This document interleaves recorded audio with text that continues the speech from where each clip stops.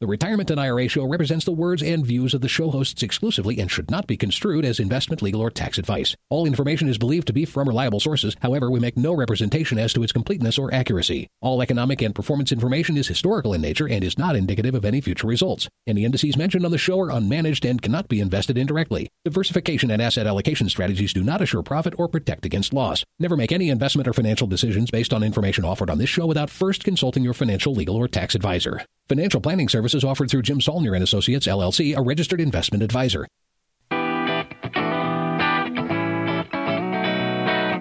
This is the Retirement and IRA Show coming to you from beautiful northern Colorado. Join us as certified financial planner Jim Saulnier, as well as Colorado State University finance instructor and certified financial planner Chris Stein, teach you about IRAs, 401ks, annuities, Social Security, pension plans, and estate planning in a fun and enjoyable show. Whether you are listening live in Colorado or streaming from their website or iTunes podcast, Jim and Chris want you to know that they're available to help you plan for your retirement. Just visit their website at jimhelps.com. That's Jim, HELPS.com, and click the Meet the Team button on the homepage. Now, here's Jim and Chris with today's show. Well, hello and welcome to the Retirement and IRA Show Q&A edition for this week. This, I think, is going to be the last show for a while where Jim is joining us from the lovely state of Florida. We'll hear in a moment if the weather improved for him to walk on the beach again. Sounds like it hasn't been cooperating with him too much, but we've got a nice set of questions, I'm sure, lined up for today's show. If you want to send in your own questions for the show, at least for consideration, we don't have a guarantee that it'll make it to the show, but if you want to send in your own questions, just email Jim directly the question. His email is jim@jimhelps.com. That's Jim, HELPS.com. And put in the subject line that it's a question for the podcast, and he'll put it in his folder, I guess we'll call it. Could be an electronic folder, could be a physical folder if he goes back to printing them out, which he tends to like to do. But I think he's gotten away from that for the most part.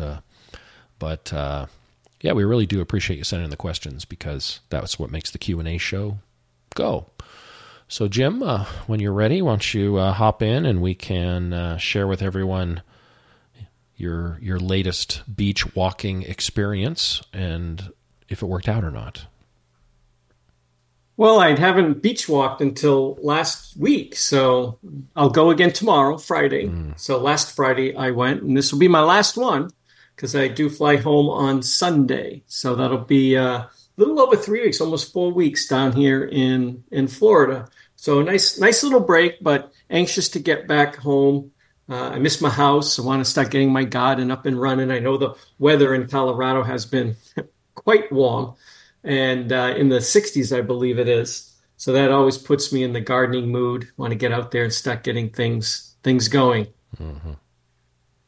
Okay, well, welcome, folks, to the Q&A version of the Retirement and IRA Show. You should be listening to this on Saturday, I think March 2nd, I think it might be, by the time this hits. And, of course, people will listen to it whenever they want. They might not listen to it till 2025. Who knows?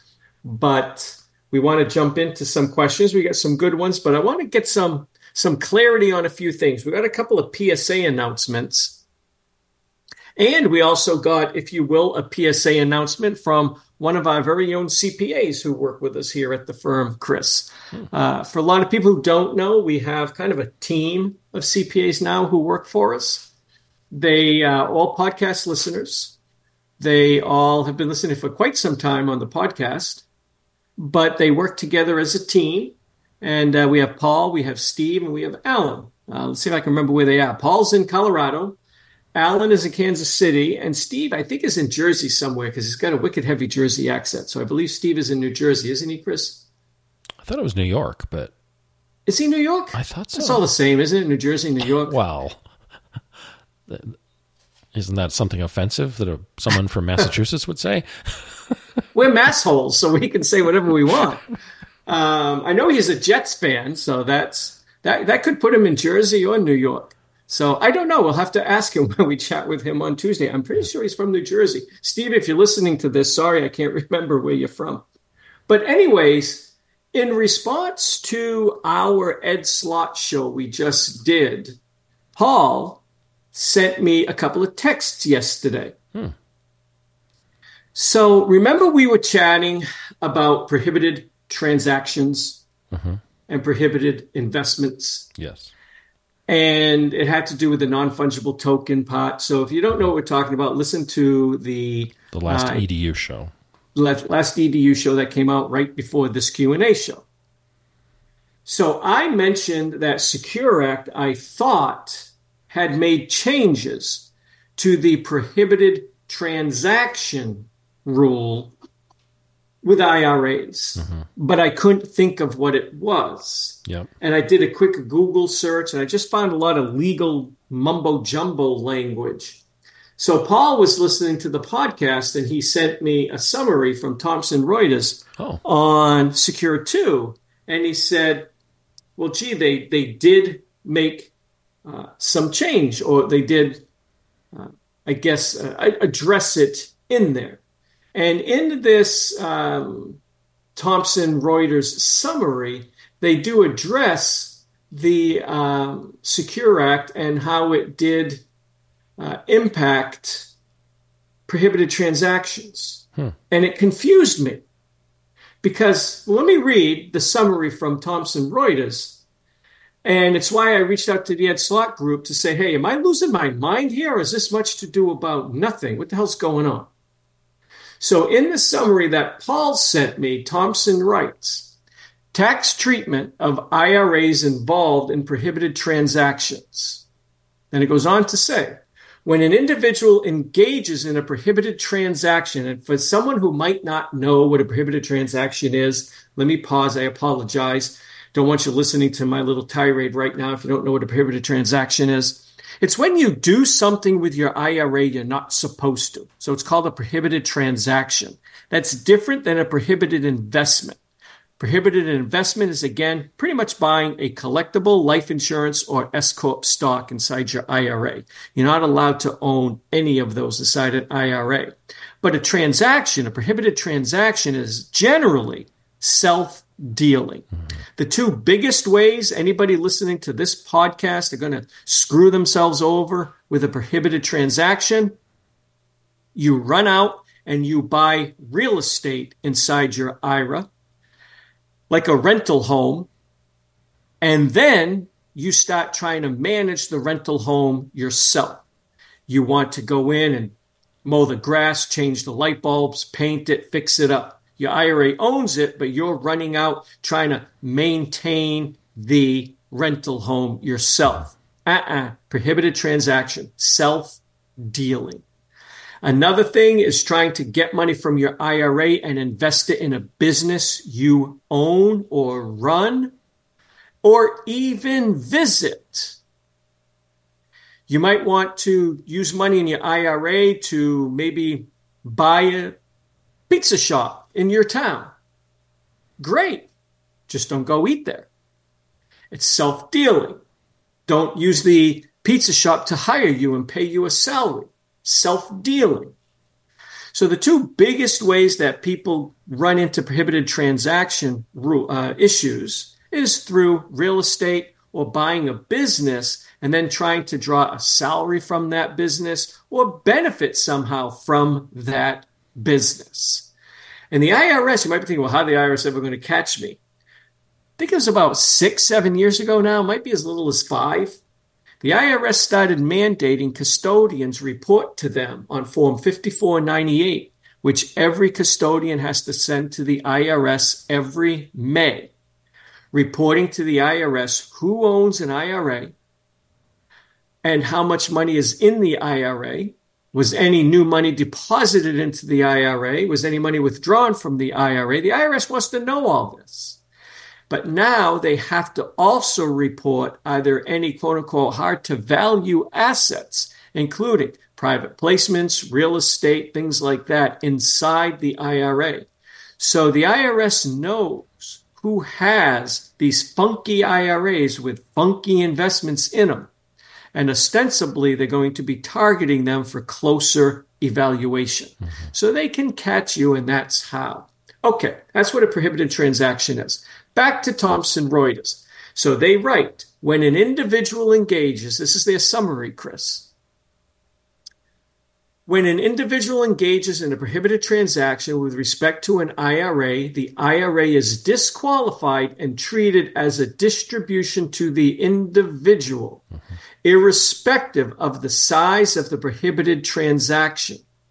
Yep. This section clarifies that if an individual has multiple IRAs, only the IRA with respect to which the prohibited transaction occurred will be disqualified. Oh, so that's the change.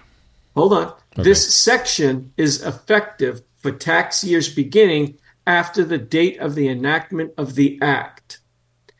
But that isn't a change, Chris. They never grouped IRAs on prohibited transactions. Ed Slott used to drill into our heads. If your client is going to run out and buy a house, there was a period of time not too long ago during the housing bubble where everybody and their uncle wanted to buy real estate inside their IRAs. Right. And real estate agents were trying to get their clients to buy more homes inside their IRAs because that's where people have a lot of money. And everyone and their uncle was buying IRAs inside real estate inside IRAs.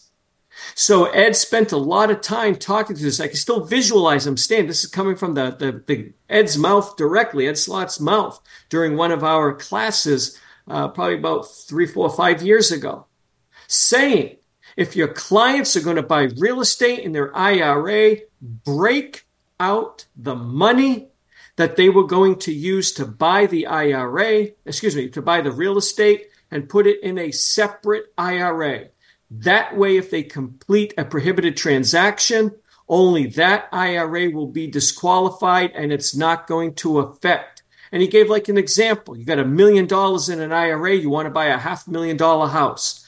Break the $500,000 out, put it in a separate IRA, and buy the real estate with that IRA. Because if you do a prohibited transaction, which is very easy to do with rental properties, you complete a prohibited transaction, the IRS finds out and disqualifies the IRA as a full distribution. Only that $500,000 is distributed. The other $500,000, because you broke it off, will not be distributed. So when I read this morning from Paul, I'm sitting there thinking, this has always been the rule. Maybe some people felt that it was a gray area and they just clarified it, making sure exactly that. So I wrote to the Ed Slott crew. I couldn't get a hold of the big guy himself, but Andy got back a hold of me. He's like, you're right, Jim. It always has been the rule. They're just codifying it into the tax code. So I don't know what Congress's point was. And I think this is one reason that this provision never really got much headline. It's always been the rule. And it's probably one of the reasons I kind of forgot about it. It was like, no big deal. They're just codifying something that's always been the rule. That that IRA will be the one that blows up. Your other IRAs do not, which is weird because the IRS generally considers your IRAs to be one big IRA. Whether you have 10 separate IRAs at 10 different custodians, the IRS looks at it as one big IRA. But a prohibited transaction always blew up that one IRA, not your others. Secure Act just, I guess, Chris, codifies it into law. Okay. So I wanted to thank Paul for sending this out to me. I knew I wasn't losing my mind during the EDU show that something about prohibited transactions was in the Secure Act. But it's one of those things that went in and out of my mind because to me it's a non-issue. It was like, yeah, that's much to do about nothing on that one. Right. And I just kind of forgot about it. But anyways, that's what it was. So I wanted to clarify that a little bit. Perfect. Okay.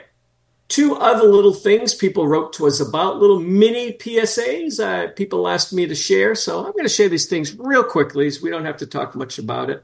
But we got an email from a gentleman. He says, love the show. I am from the state that is the largest of the 48 contiguous states. I might as well just answer that. Everybody should know, Texas. Mm-hmm. Just a quick PSA about Medicare. I'm able to enroll in Medicare this summer, the same month as Chocolate Cake Day. What month would that be, Chris? That would be July. July. Chocolate Cake Day, for those who don't know, my birthday. It's the one day a year that I will treat myself to a chocolate cake, not the whole cake, but a piece of chocolate cake. And the cheapest grocery store bought chocolate cake with white frosting. Oh, I die for that. He says, Jim, your birthday is 4 days before mine, so his birthday must be July 20th. I did not receive any communication from Medicare yet concerning my expected cost or eligibility. So I contacted them, and the representative at Medicare told me they do not send any information out until 2 months prior to your birth month. He said, at that time, they will inform me of my eligibility and cost. I thought this could be of help to others, so I'm sharing it with you. Yours is still my favorite financial podcast and my go-to while walking. So thank you, George, for sharing that. And anybody else, as you get close to Medicare age, apparently 2 months before, not your birthday, but before your birth month. So if this guy was born in July, then I would say in May, he would be receiving a letter outlining that he is going to be eligible for Medicare. I'm surprised they wait that long, and I'm glad he sent that in because I don't know if in the past they did it differently, or maybe I have to admit maybe I had it wrong, but I was pretty sure in the past that if you were turning Medicare eligible, in a year, so the year you're turning 65, they went ahead and batched you together with all of those other Medicare notices that go out to everyone else who's already on Medicare in December when they tell you, hey, heads up, for January, your Medicare premium, and sometimes it's before December, but late in the year, hey, your premium's going to be this. And I don't know why they would wait for the other crew, and I didn't realize they did, if they ever did. So this is either a change or I had it wrong in the past. And I don't think 2 months is enough time, personally, because if you miss it, just knowing how the bureaucracy moves within the Social Security / Medicare system, because the Social Security system, administers essentially Medicare, that if you miss the letter or it's a little bit late or something's up, it just makes me nervous that you won't get signed up in time to be actually on Medicare in the month of your 65th birthday with them. Yeah, and what that confuses me is most people know, I don't know, but if not, you'll learn. When you're eligible for Medicare, I know I keep saying Medicare the first time, your enrollment period, if you will, is 7 months long. 3 months before your birth month, and 3 months after your birth month. So if you can enroll, this gentleman can enroll in April. If he can start enrolling in April, 3 months before his July birth month, why are they sending him a letter in May? I don't know. I think they should be sending it out 2 months before that. March at least a month before he's eligible to enroll? What do you think? I would think so. That would make sense because then everybody's got the information they need to make decisions in that 7 month period. Plus it, lets people know that they can go ahead and get the ball rolling 3 months before their age 65 month. Yeah, that's a good point. And so I'm surprised that if what they told him is true is actually happening. That just seems like too quick of a turnaround. Yep. So anyways, I wanted to read that PSA, and we have another one. So this had to do with the elder fraud that we spoke about. I think that was on a Q&A show. I don't think it was an EDU show, but it was not too long ago. It was just over the past week, I believe. So it says, after hearing your report of the older couple who were scammed by their daughter, scammed by their daughter, having a large amount of their money taken from their IRAs, resulting in a large tax bill, I wanted to let you know about our situation. We are do-it-yourselfer VGs. So VGs is my affectionate term for all you do-it-yourselfers, especially those who have their money at Vanguard. But whether you have money at Vanguard or not, doesn't matter. We just call them VGs. For Vanguard Engineer. And you don't all have to be engineers either. You just have that engineer mindset. You're going to get in there. You're going to do it yourself. You're going to solve this. VGs. We are do-it-yourself VGs who manage our own retirement funds. A year or so ago, after we retired, we decided to finish paying off our mortgage all at once. So we withdrew several $100,000 from our IRAs at Fidelity. So they're VGs, but their money is at Fidelity. So would that make them FIGs? Maybe something like that? Fidelians. Well, yeah, there's Fidelians and Vanguardians. But VGs are Vanguard engineers. Right. A Fidelity engineer should be a FIE. No, a Fiji. A Fiji? Yeah. That's a country. That's fine. That makes it even cooler. Name someone a country's name. I can. I have no problem with that. Whatever. Whether you're a Fiji or a Fiji, it's up to you. Let's get back to this question. Not question, but PSA. A year or so ago, after we retired, we decided to finish paying off our mortgage all at once. So we withdrew several $100,000 from our IRAs at Fidelity. Within a week, Fidelity called us to inquire about it. Just checking to see why we took out such a large amount of money from our IRAs when that was not our previous pattern. Fidelity has voice recognition software, so I assume that is how they knew that they had actually reached me and not just someone answering my phone. Anyway, they talked with me a bit and I explained the situation, paying off the mortgage, and everything was fine. I also thanked them for checking on this. I've got a few comments to say on this. To the best of my knowledge, they are not using voice recognition software because they would have to first prove that you were the one talking into their voice recognition software to begin with. I am a little bit surprised that a company, 800 number style company, you didn't have a direct advisor. You just had someone from Fidelity reaching out, didn't first want to clarify they were in fact talking to you. Because if something nefarious was going on and that person did answer the phone, that could have easily defeated the purpose of their phone call. So Fidelity does use that, by the way. They do have voice recognition software, but she would have to have talked into it. And well, she's I don't know. On the call when you're talking. They've talked to you before when they've confirmed who you are the more traditional way. And then they essentially have kind of a voice fingerprint or voice print of you. And they do use that. I know Fidelity does use that as a way of identifying people just through natural conversation. I'm surprised. I did not know that. Surprised that the regulators even allow that. I know when we do things, I won't get into all the rules that we follow, but for instance, we won't accept trade. No one will. No one accept trades through an email. We have to accept trades through a phone call. And then the advisors in our office who have a relationship with the client are the ones who will call them and confirm because they know who the client is and what they would sound like. But we don't use voice recognition software. Anyways, it's good that they called you. I'm glad they did. And if they are, in fact, using some software to actually prove that they are talking to you, then I'm a little less hesitant that what they're doing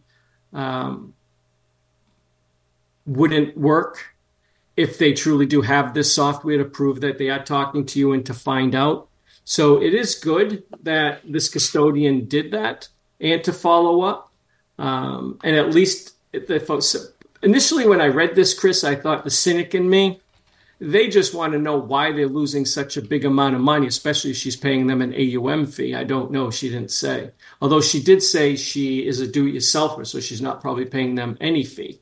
So I do feel it was good and a good step in the right direction. If anybody else out there has similar stories of their custodians, if they are true do-it-yourselfers, not working with an advisor, and you're taking large sums of money, not $20,000, $30,000, $40,000 out, but hundreds of thousands of dollars out, let us know if your custodian is reaching out to you as well, just to inquire. And how are they proving you're you? Are they asking you personal identifiable, what's your social security number, what's your date of birth, stuff like that? How are they identifying when they reach you on the phone that they actually are talking to you? Yeah, and I think these companies are, and I know Fidelity's not the only one doing stuff like this, and I think are having to move to this since most people's personal information is all compromised. All those classic questions that they used to ask you to prove you were you, I can just go look up on the internet now. I can figure out what your social security number is, your date of birth, your address, all this kind of stuff, your maiden name, all that stuff is so out there for most people now, unless you've lived in a cave and been disconnected from technology. What if they're just relying on software? What if you... I don't think it's just that. I think that's just another layer.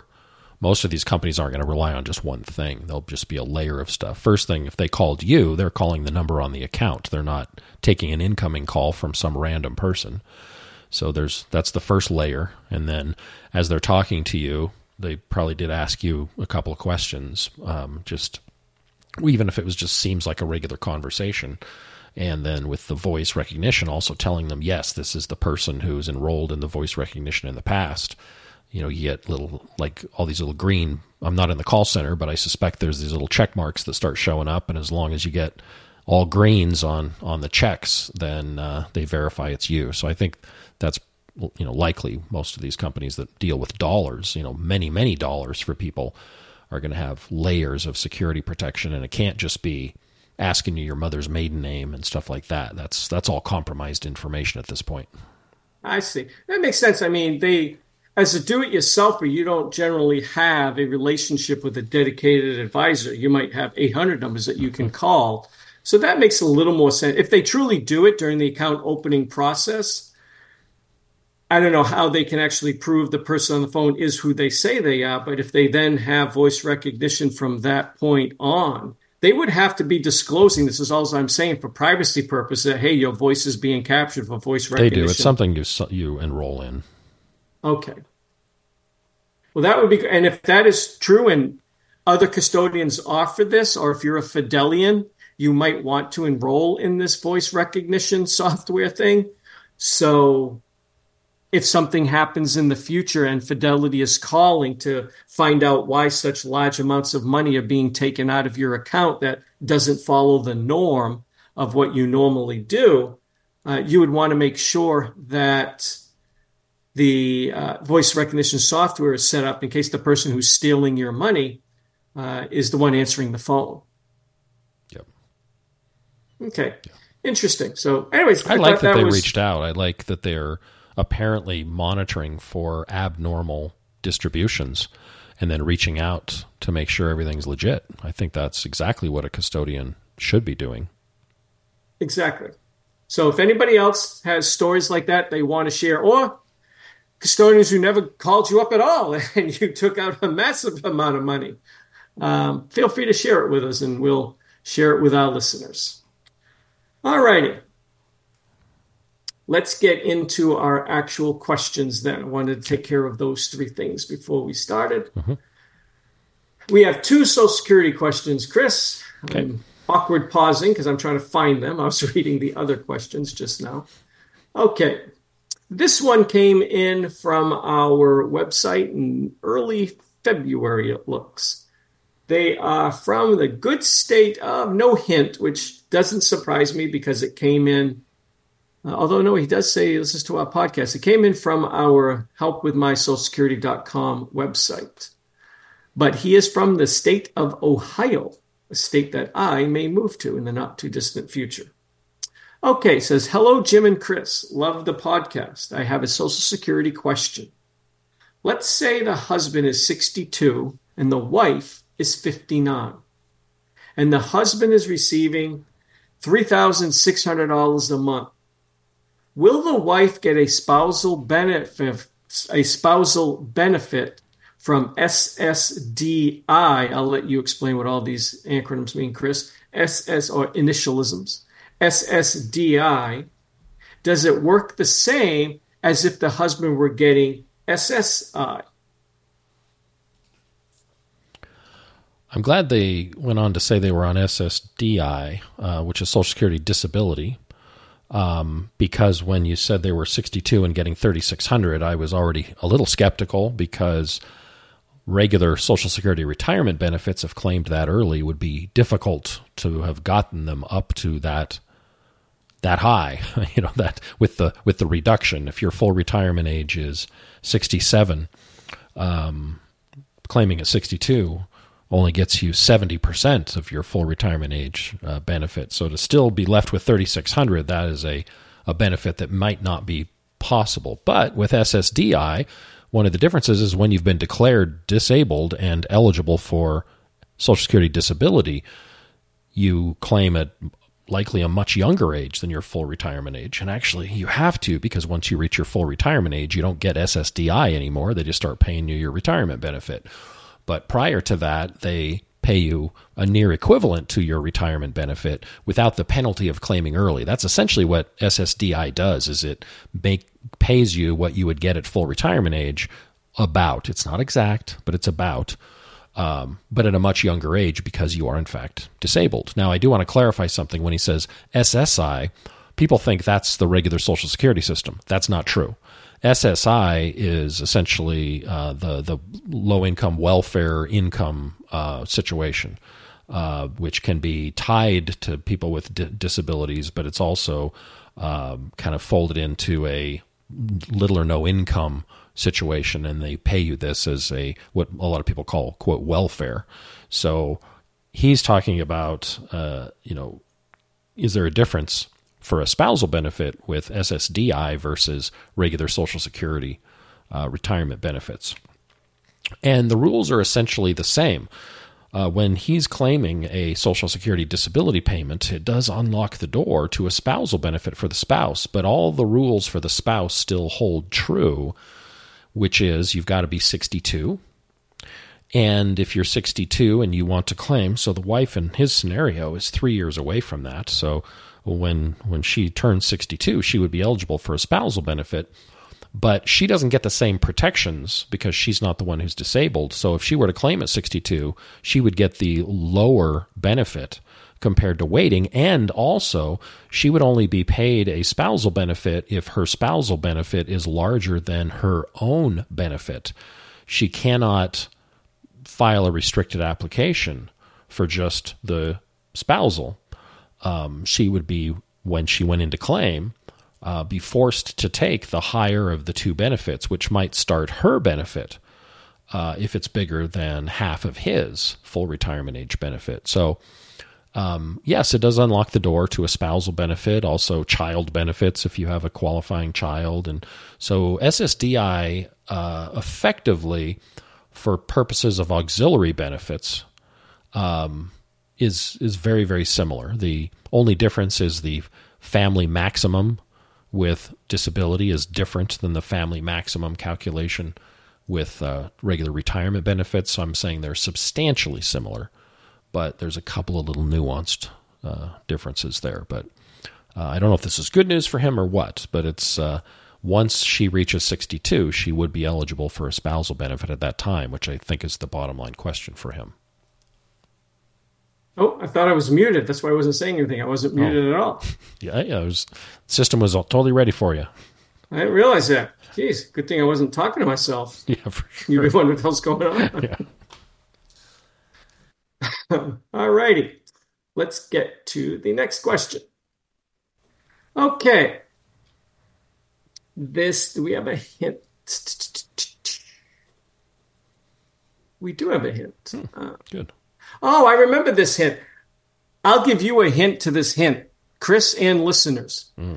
It's not Wisconsin, because that's the first state that jumped into my head.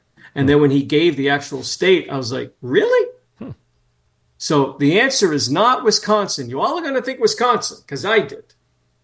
Dear Jim and Chris, also known as Bugs and Cowboy. So he must be a long-time listener if he remembers Bugs and Cowboy. Should be Bugsy and Cowboy, but Bugs and Cowboy. I live in the state where the state beverage is milk. But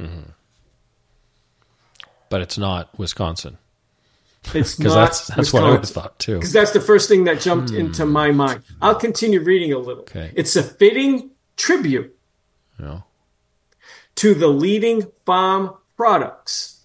It also salutes the state's gentle dairy cows who produce a generous 22 quarts of milk a day.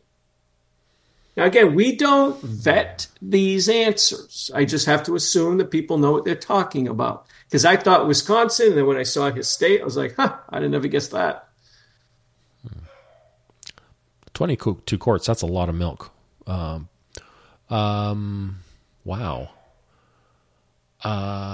Let's say Illinois. I have no idea why you chose Illinois, but nope, not Illinois. I was thinking something not too far from Wisconsin that has a lot of ag. According to him, Pennsylvania. Iowa? Oh. I'm sure the state beverage is milk in Pennsylvania, but I would have thought Wisconsin, the state beverage would be Pennsylvania. Milk. Interesting. Okay. So he begins. I was thinking back to my mom who raised my 4 sisters and I by herself when my dad passed away suddenly due to a heart issue in his mid-40s. I was only 5. He was just starting to enter his high earning years as an accountant. Mom pieced it all together with a retail job, Social Security, and eventually a reverse mortgage before she passed away in 2018. I was wondering what the Social Security rules are or were in the past for a situation like hers. When someone who is the primary or only earner of income dies at such a young age, does the Social Security Administration apply any formula to compensate for such a scenario? Or are the surviving spouses penalized further by the death of the spouse early and their benefits based on the much shorter working record of the deceased spouse? Thanks for your commitment and to sharing all your wisdom and the humorous banter. It reminds me of Johnny Carson and Ed McMahon of the Johnny Carson Show. So who's Ed and who's Johnny? I got to be John. You can be Ed. You kind of look more Edish. I look more Johnny-ish. Probably. Yeah. Okay. So you're Ed. I'm Johnny. I'm fine with that. Okay. This is a good question. I don't know if we've talked about this before. Not a scenario that affects a ton of people, luckily. Having a parent die at such a young age is very, very unfortunate. The rules are specific to adjust for this. And what I mean by that is, I think what he's worried about is that normally your Social Security benefit is based upon your 35 highest earnings years. They adjust them all for inflation. We call them indexed earnings. And then they cherry pick your 35 best. And if you are missing some years that you didn't work, you put zeros in there. And someone who dies in their 40s is not going to have 35 years of earnings, most likely, in there. And even if they did have some, a bunch of them are probably really low. But they probably don't even have close to 35. So if they're going to pluck 35, there's going to be a bunch of zeros in there to average, and it's going to drive down the Social Security benefit that they potentially would have had, but also spouses and kids that are left behind have access to. So effectively what they do is reduce the number of years of the 35 that they consider. So they only consider the years that you have earnings, and they drop off your 5 lowest, and then whatever's left, which might be 10 or 15 maybe, that are left, and they'll take your best 10 or 15 if you're in your 40s when you pass away, because they take the potential and make that adjustment. So that's how they would have adjusted for it. And you didn't say whether your mom and yourselves were receiving any benefits. Hopefully someone claimed benefits or let them know as your mom is raising you, because at the ages that you kids were, there would have been Social Security benefits available to be paid for the kids up until you were 18 or 19 if still in high school. And so I hope that your family was receiving those benefits. Unfortunately, if you didn't, there's no going back and claiming it afterwards. But yeah, if this happens to someone else that you know, they do make that adjustment, and they effectively adjust for not having 35 years to pull from to come up with your AMI, your average indexed monthly earnings, to then lead to your benefit that would have been for you, but now you're gone, so it's available for spouses and kids instead through another formula we don't need to go into, but the benefits are available there. So that's how they kind of protect a penalty for someone dying before they've amassed 35 strong years of earnings. And this time you are muted, so you'll have to unmute to talk. Gotcha. Okay. All righty. Excellent.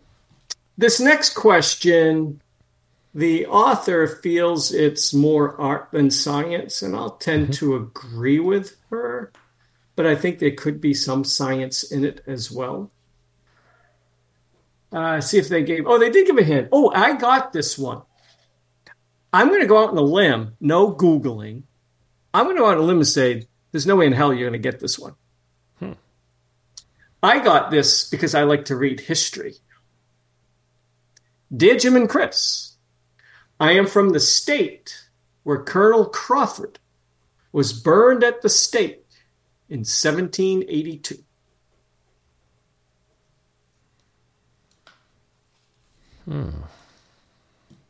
Virginia. Is there a reason you chose Virginia? I'm going back to that era, 1782. There's a lot of activity in Virginia. Seems like a state that might do such a thing. I don't know. I mean, you're doing pretty good. Good guess. Wrong, but good guess. The state is Ohio. Oh. Perhaps future home to yours truly. And I only know that because I recently read a history on Ohio. Excellent book. I'll dig it up when I have a chance, and I'll let everybody know what it was. And it also happened around the War of 1812 period. 1782, of course, isn't near 1812. But what was happening in the 1780s and 90s was ultimately leading to the War of 1812. And it was a really good, it was unfortunate for Colonel Crawford, of course, but the Shawnee Indians burned him at the stake. Okay, it says, I have a question concerning private equity insurance companies buying company pension plans. I could not find the original podcast where you discussed this, so let me try to be clear. I can choose to take a lump sum option or a monthly annuity payment from my pension. I had originally planned to take the monthly payment, which is what my husband did with his. We both work for the same company.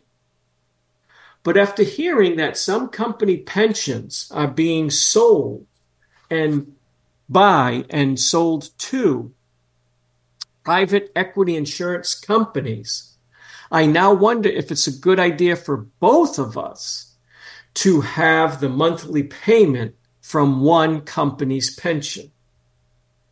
Our minimum dignity floor will be covered by my husband's current pension, an income annuity that we have with New York Life, as well as my Social Security, which I will start at my full retirement age, and my husband's Social Security, which he will start at 70. Both my husband's current pension and our New York Life annuity are 100% joint and survivorship. So let's pause there, listeners, and Chris, and ponder a little bit about what she's saying. Both of them work for the same company. The husband is already retired. he did not take a lump sum. He took a pension. So he took a lifetime stream of guaranteed income being backed by this company. But she is saying between that pension, which is joint and survivor, an income annuity that they already have, and I'm guessing have already annuitized with New York Life, as well as their 2 Social Security benefits, it's going to cover all of their minimum dignity floor. Okay. Anything you want to add to that? No, I'm trying to kind of follow all the parts here. Okay. And before I continue reading, she's worried that if she annuitizes her pension, they're both those income streams are tied to one company now. And she's worried, what if they sell that pension? So let's just talk a little bit. Most private pensions are insured by the Pension Benefit Guaranty Association, otherwise known as you, the taxpayers of the United States, through the government. The government runs the Pension Benefit Guaranty Corporation. And it's often thought if the Pension Benefit Guaranty Corporation doesn't have enough money to back pensions, the feds will bail it out. I can't say that's true or not, don't know, but that's what the feeling is, that the government would bail it out like they bail out banks all the time, it seems. But she's worried, not so much that the company fails, the pension fails, and the government steps in, and assuming her pension amount is equal to or less than the maximum insured amount that the Pension Benefit Guaranty Corporation would protect, and I don't know because she doesn't share what the pension amount is.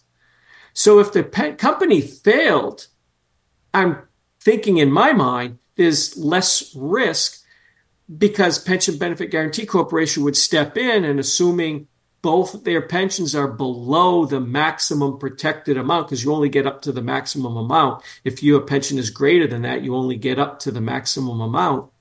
Then the government would be paying their pension essentially for them for the rest of their lives. She didn't mention that, Chris. She didn't mention failure. She's worried that the pension will be sold, right, that the company will sell the pension to an insurance company, which many companies are doing. They're just passing that risk on. Sadly, when that happens, you lose the Pension Benefit Guaranty Corporation protection. Yep. That, I think, is what she's saying she's worried about. She never mentioned the failure of the pension. She just mentioned, I'm worried that they're going to sell it. Now, the good news is, before I read some more of her email, Congress has kind of caught on to this, but they move at a snail's pace. And under Secure 2, which we had just been talking about earlier on this show, there is a provision in there for Congress to begin looking at this. And there have been hearings already last year in Congress on this very issue. And I told you that one of the people who helped found or one of the founders of the TSR ratio, he testified before Congress. He's opened my eyes a lot to the horrors of private equity-owned insurance companies and the gimmicks they do on their books and how they move everything overseas to Bermuda or the Cayman Islands, and why they move everything overseas so they can go by GAAP accounting rules of those countries rather than SAP accounting rules in the United States. And again, I don't want to get too deep into it. So Congress is kind of waking up to this, and I'm going to guess over the coming years, and I'm not saying decades, but years, I would assume within 2 to 8 years, they're going to put a stop to this or something in there that someone who has an ERISA protected Pension Benefit Guaranty Corporation backed pension all of a sudden does it, and they have some private equity owned insurance company backing their pension. That just doesn't seem right. I just don't know when this is going to happen. So I had mentioned this on a previous podcast.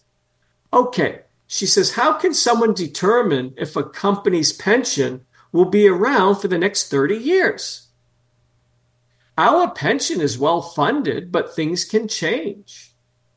I have not retired, but am now considering taking the lump sum and just putting it into a MYGA, multi-year guaranteed annuities, for those who don't know what that means. Sounds to me, folks, like she wants to be very, very secure with that money.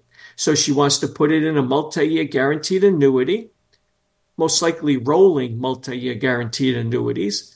I wouldn't recommend buying a 10-year annuity. I would recommend maybe a 3 to 5 year most rolling series of rolling annuities to keep that money very, very safe. And if that makes her feel happy and that's what she wants to do, fine. I have no issue with that. She said, I will continue to do this until the day in the future that we may need more secure income. And then I can use some or all of that annuity to help pay for it. Another reason the lump sum payment is appealing to us is that we want to convert more of our IRA money into Roth IRAs. And this next sentence confuses me, Chris. I don't know if she misspoke or you can pick up on what she means, because I'm confused. But this may also be canceled by the fact that we would have additional money in the IRA. I don't know what that means. To me, that's a good thing. If you're looking to convert, you move more money to an IRA. Well, no, she's going to have more money piled up in there because she's going to take the lump sum from the pension. But she's looking to convert it. She says another reason for the lump sum payment is that we will be able to convert more of our IRA money to our Roth IRAs. But because, this is also because the income is going to be lower. The income from the pension will be lower because that pension won't be there. It'll instead be a lump sum.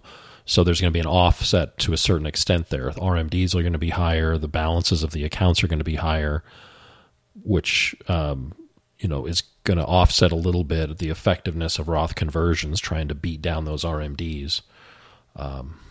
That's what she's talking about.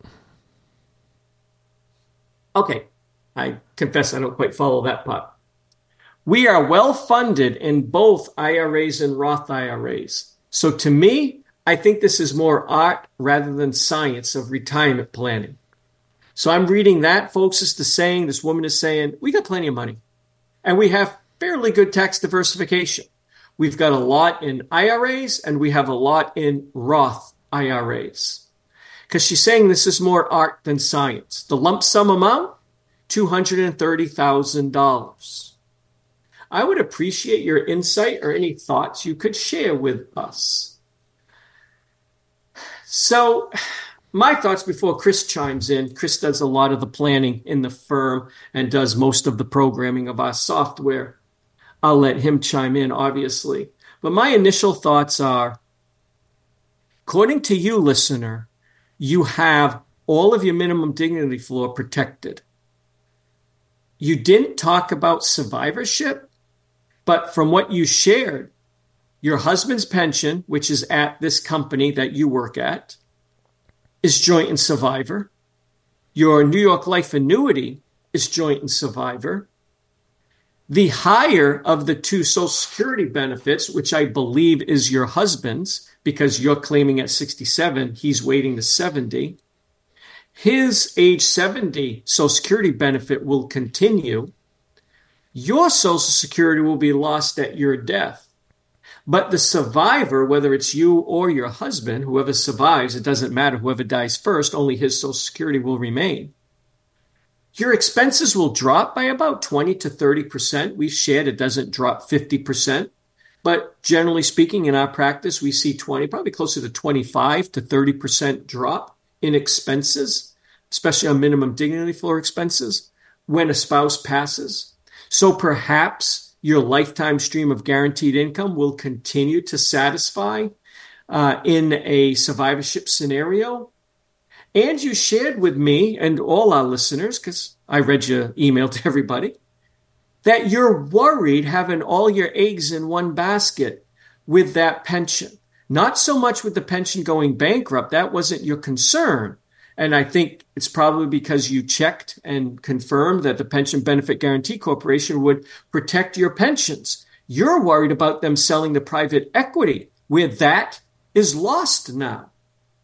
So my thoughts would be taking the lump sum, which we're not knee-jerk reaction to taking the lump sum. We love lifetime guaranteed secure income. But because you told me you already have enough, I think 230,000 dedicated like you want to do, kind of segmenting it out mentally. You can put it in one big IRA, I don't care, but you're going to segment 230,000 out mentally and say this is earmarked for future secure income needs. I think that's perfectly fine, assuming all your numbers fall into place. I have no problem with that. I think it's a good idea. We often tell people you might not want to buy one income annuity from one insurance company. You might want to buy two or three if you're worried about one company going under. Now, a company like New York Life, I personally would not worry about them, but some people do worry about a company maybe going under. So they spread the risk out by buying multiple income annuities from multiple highly rated insurance companies. Just kind of spread the risk out that one of them might go under, and they were unlucky enough to pick the one that went under. So you're kind of doing the same thing here. You're saying, hey, I can take the 230, I'll keep it safe, I'll keep it segregated, I'll grow it, and if I need it, either as a couple or a widower, we'll have it and can annuitize it later to cover our income needs. So in your particular case, I'm okay with it. I don't know what Chris will say, but I'm kind of okay with it. My thoughts would be, though, because you're saying everything right now is covered, I would encourage you maybe to take a little more growth orientation with that 230, paying attention to your risk tolerance. Absolutely. But if you don't need it, and it doesn't sound to me like you will, for quite some time, I'm talking well into your 80s maybe, most of the time we start to see what we call the crossover point when most couples need additional monies around 78 to 83. So let's say it can take you to 80. You're only in your 60s, I believe, late 50s, 60s. You'll be losing a lot of potential growth. So one of the things that we try to do is the concept of the see-through portfolio. And you're kind of doing that. You're breaking this 230 off by itself.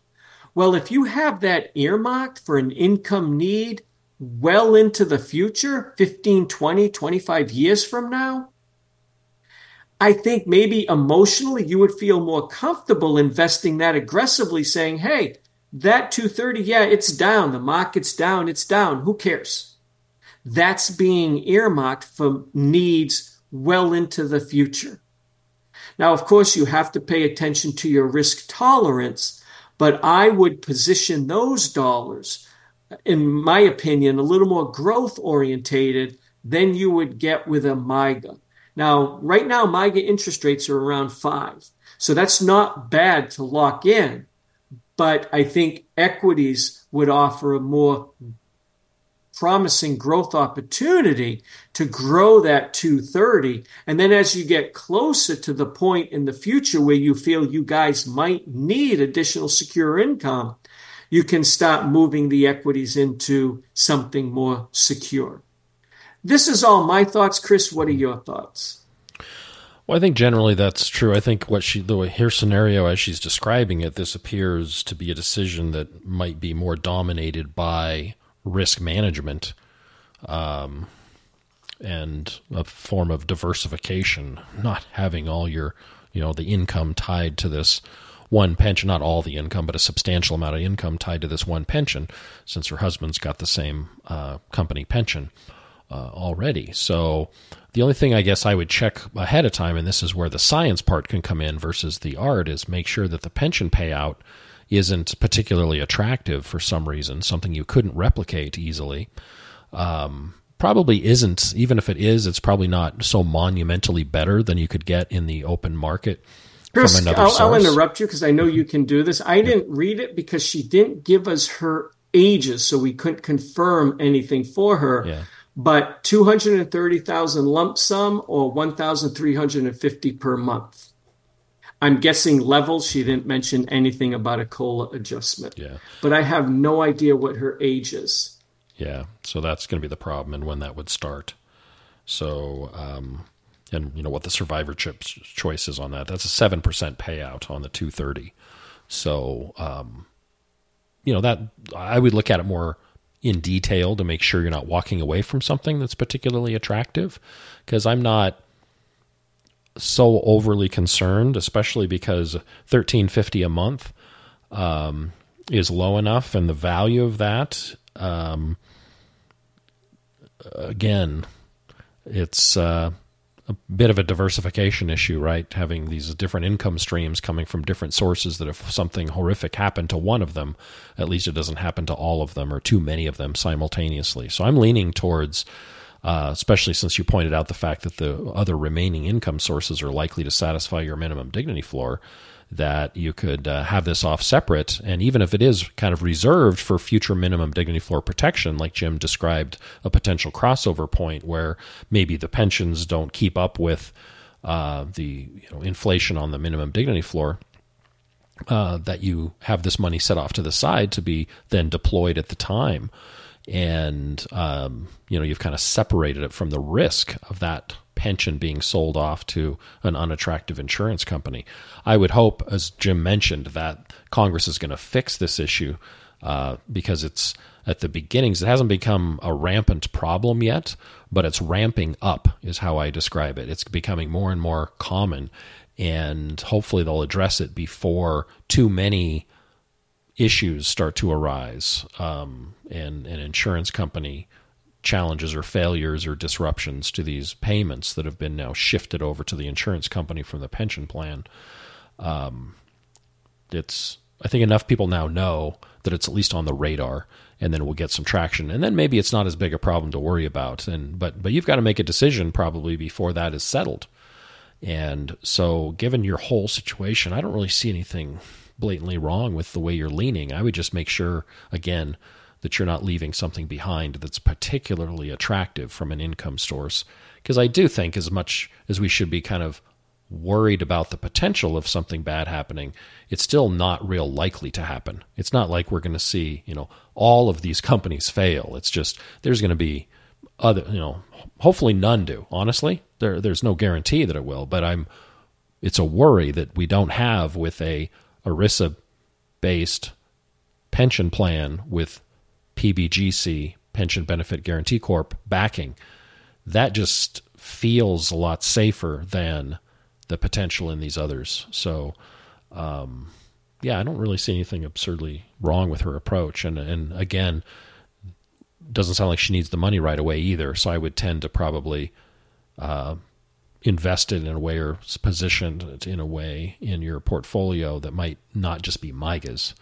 Because it doesn't sound like you might not need it for quite a while, right? So you've got potentially a fair amount of risk capacity in these dollars. But again, if that you can't tolerate that, and you want to play it a bit safer, there's safer options than traditional equity-based investing. So you'll have to kind of decide that on your own. All right, I got one more question. Do we have time? Yes. Excellent. This one I meant to answer a while ago. She sent this in February, but I wanted to kind of put her mind at ease. So she gave a little hint that I didn't even know. I just saw it here now. I would have never guessed the state. You ain't going to get this either. I'll be surprised if you do. Maybe you will. My home state is also home to the headquarters of UPS and Home Depot.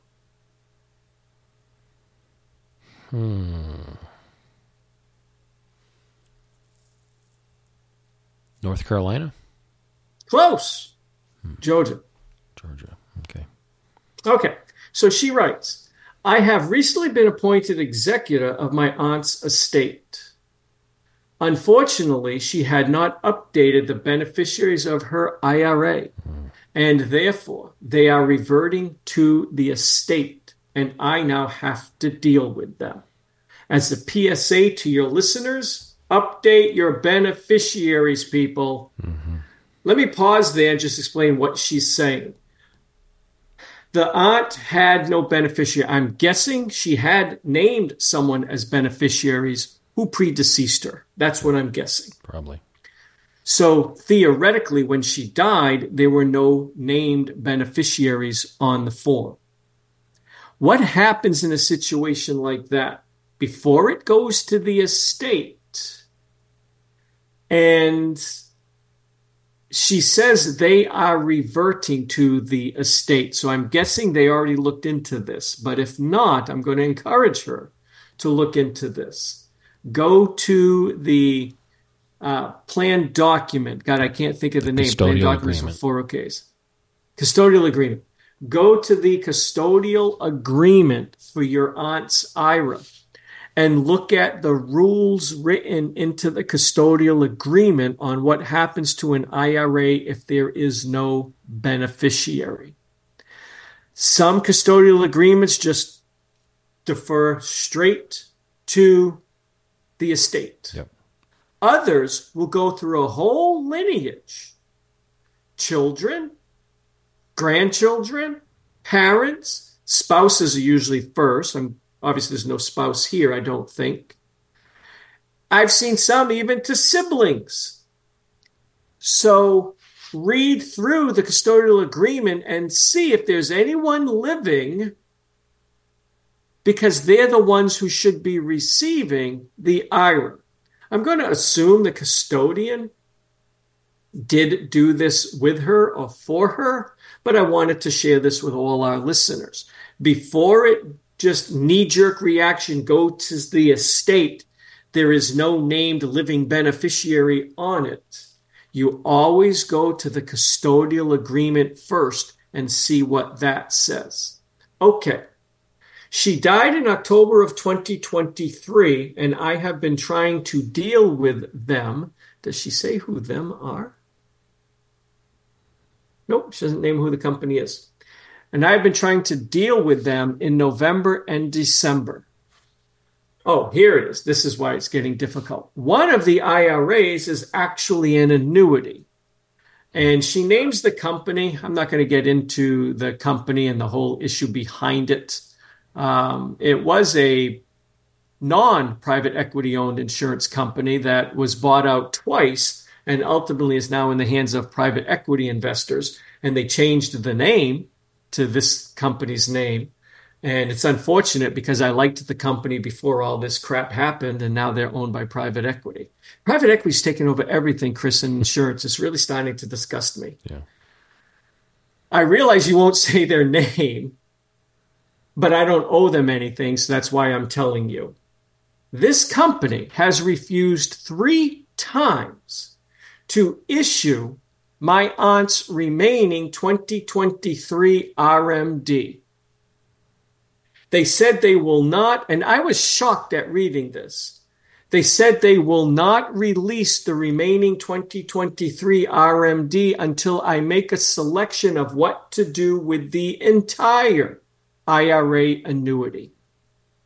I begged them to process the 2023 RMD before 2023 ended. Remember, folks, she's been trying to do this in November and December of last year, and they refused. I'm appalled by that. Mm-hmm. Absolutely, totally appalled. The company that used to be this insurance company, which I used to like, would have never done that. But they sold their annuity business. Then that company that bought the annuity business sold it, and then it was sold again to private equity. One of the issues with private equity companies that a lot of people complain about, their service stinks. I'm appalled because the rules are quite explicit, folks. The rules say the year of death RMD of a decedent must be taken when, Chris? by the end of the year of death. Year of death. Thank you. Yeah. And it's taken by the beneficiary, which in this case is possibly the estate, but it needs to be right. But she's out. The executor of the estate, so she is the face of the estate, the legal face of the estate. She's trying to get this remaining RMD out and paid to the estate. She's the executor. She has to deal with this headache now. And the insurance company is saying, no, you got to tell us what to do with the entire annuity. I'm guessing there's multiple estate beneficiaries. They got to figure out who knows what's going to happen with the annuity. I don't know. Could you imagine, though, if the estate wasn't involved, but there were 9 beneficiaries of this company's annuity? Yeah. And they're trying, and the company's saying, no, until all 9 people tell us what they want to do, we're not going to send out the year of death RMD. That's essentially what they're saying. They're holding her hostage. So anyways, they refused 3 times to issue the remaining RMD for 2023 until I tell them what we want to do with the entire balance. I begged them to process the RMD, and I sent them the canceled check for the estate account, plus a letter of acceptance from the bank verifying the estate bank account.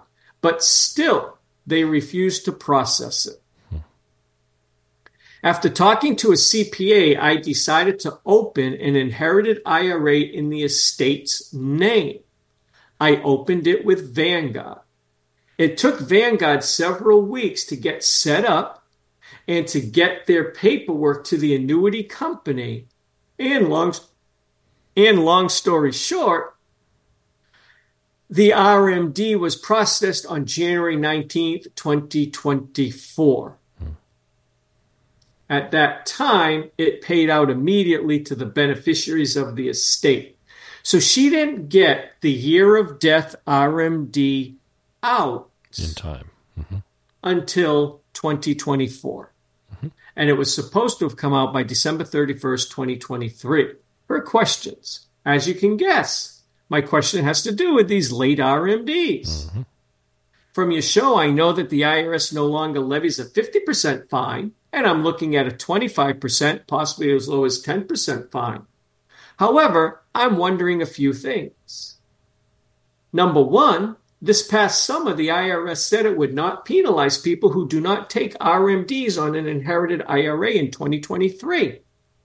But I think this only applies to IRAs inherited in 2020, 2021, or 2022. My estate inherited this IRA in 2023. Will this apply?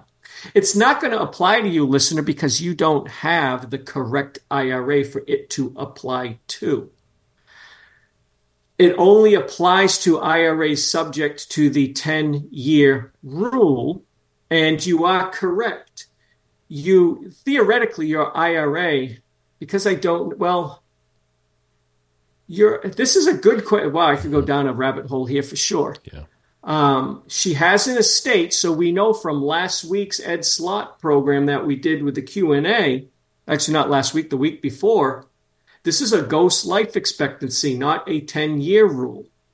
So that special exemption is not going to apply. It only applies to IRAs subject to the 10-year rule. Right. You are correct. It only applies to IRAs inherited in 2020, 21, and 22. 2023 IRAs, which would have to pay their first RMD in 2024, if it was subject to the 10-year rule, the IRS hasn't ruled yet in 2024 if they can forego their RMD. Well, and that's a different RMD. The RMD we're dealing with here is the RMD that was owed by the decedent. That's what I'm getting at. Totally different IRA and a different RMD. Right. So, and I apologize for bopping back and forth between two different issues. I'm just trying to add some rabbit hole clarity for listeners. Even if the IRA wasn't subject, this year of death RMD issue wasn't the issue, and she's just wondering, hey, do we have to take an RMD? I heard they were delayed. You wouldn't be subject to that because your IRA is subject to the ghost life expectancy rule, not the 10-year rule. The waiver was only for the 10-year rule. But Chris is also correct, it won't apply to you because the RMD in question is your dead aunt's RMD. Right. That hasn't been waived. Right. Then she went on to say, one of Ed Slott's web pages that he wrote in August of 22 said it's very common for people to miss RMDs when death occurs late in the year, and that the IRS will generally automatically waive a penalty as long as the RMD is taken by the beneficiary's tax filing deadline, which for us would have been April 15. Do you concur with Ed's analysis? So let's look at this. In 2022, Ed was 100% correct. Most of the time, the IRS was forgiving. They're not the ogres that we often make them out to be. They do have hearts. They're humans. They go home to kids, I hope, and families. So they were saying, hey, we get it. Someone you loved died. You might not even know they didn't take the year of death RMD. And the law says you have to take it by December 31st of the year they die, or it's going to be subject to, back then, a 50% penalty. So when Ed wrote that article, he is correct when he said the IRS generally waives people in the year of death RMD if they take it by April 15th of the year, their tax filing deadline of the beneficiary, which for most people is April 15th. Plus extensions. The good news is Secure Act 2 codified that. Just like we spoke earlier on this show that Secure Act 2 codified that a prohibited transaction will only blow up that IRA, not all. Secure Act 2 codified into law that the year of death RMD does not have to be taken until April 15th of the year following death of the IRA owner or the tax filing deadline of the beneficiary, which for everyone is pretty much April 15th, plus extensions. So you have time. And the fact that you got the year of death RMD out January 19th of 2024, no harm, no foul. Because the next question is, should I go ahead and file Form 5329 and ask for forgiveness on this lateness? Because Ed Slott said they would.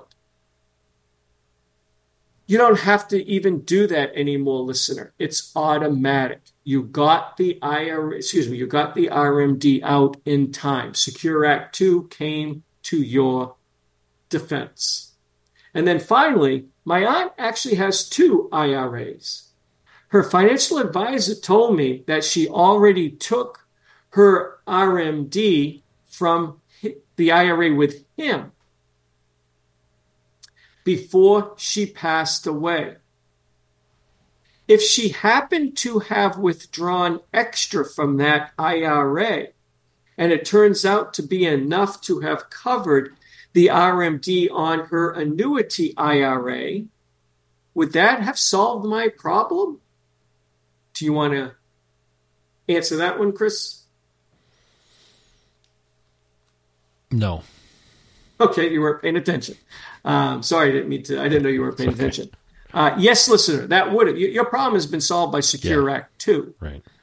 But if Secure Act 2 didn't codify that into law, then yes, you would have had to do number 3, which was file Form 5329. And like Ed Slott said, they pretty much would have approved it, but you would have filed Form 5329, explained to them that the insurance company was just being jerks and they wouldn't let you take the money out. So you didn't get it out until January, but it's all the insurance company's fault. They would have never hit you with a 50% penalty. Yeah. But number 4, when you asked, she had an IRA at a totally different custodian, and the advisor said she took money out that satisfied his RMD from that IRA, and you were wondering if she took out more, could that have been used to offset the RMD from her annuity IRA? Absolutely. And that would have been one of the things that I would have been telling you to check on had Secure Act never satisfied this. So from all these different measures, the fact that she has another IRA and took out money, maybe more than what she needed to, that might have solved your problem. Secure Act definitely solved your problem. And even if none of that had happened, the IRS would have never hit you with a penalty on it. It wasn't your fault. It was the insurance companies. Could you imagine if the IRS said, no, we're going to hit you with a penalty tax on that? Just because the insurance company withheld your money, that's not an excuse? No, not at all. But it does highlight my disgust of private equity-owned insurance companies. Yeah, that's funny. Yeah, sorry, I didn't pay attention to a couple things you said about it. To answer that, my dog was making kind of a strange noise, and it distracted me. Is he okay? Yeah, it sounded like it wasn't okay, but everything seems fine, so I think we're good. Which dog? Is it the little bulldog thing that is Yeah, around? the little French bulldog that we have. Okay. It was a sound I hadn't normally heard from her, so I thought something might be wrong. But don't bulldogs normally make sound because their noses are so squished in?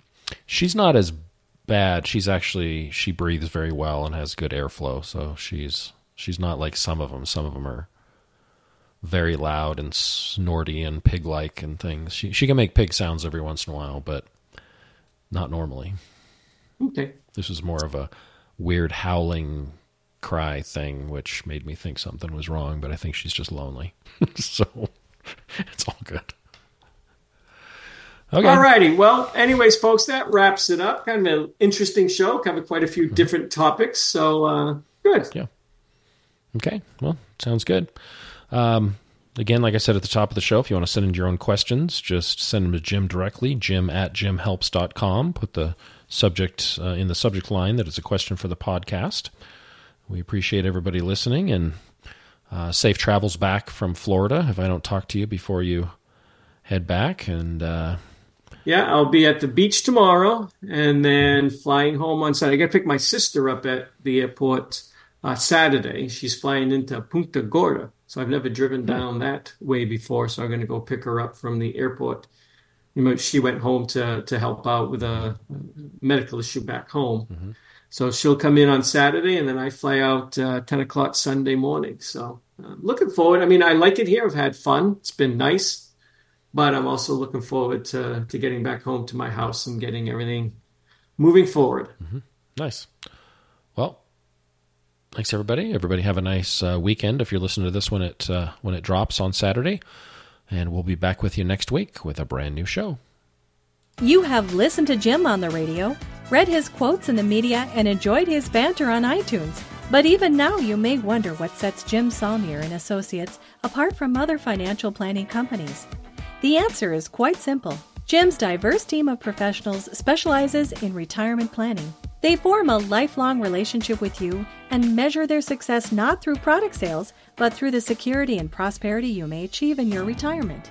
Jim's entire team shares his unwavering commitment to placing their clients' best interests first, while offering their services at fair prices with full disclosures. The professionals at Jim Saulnier and Associates are available to assist you with your retirement planning needs.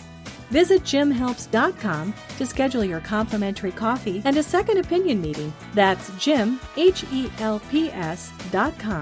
Or call 970-530-0556. The Retirement and IRA Show represents the words and views of the show hosts exclusively and should not be construed as investment, legal, or tax advice. All information is believed to be from reliable sources. However, we make no representation as to its completeness or accuracy. All economic and performance information is historical in nature and is not indicative of any future results. Any indices mentioned on the show are unmanaged and cannot be invested indirectly. Diversification and asset allocation strategies do not assure profit or protect against loss. Never make any investment or financial decisions based on information offered on this show without first consulting your financial, legal, or tax advisor. Financial planning services offered through Jim Saulnier and Associates, LLC, a registered investment advisor.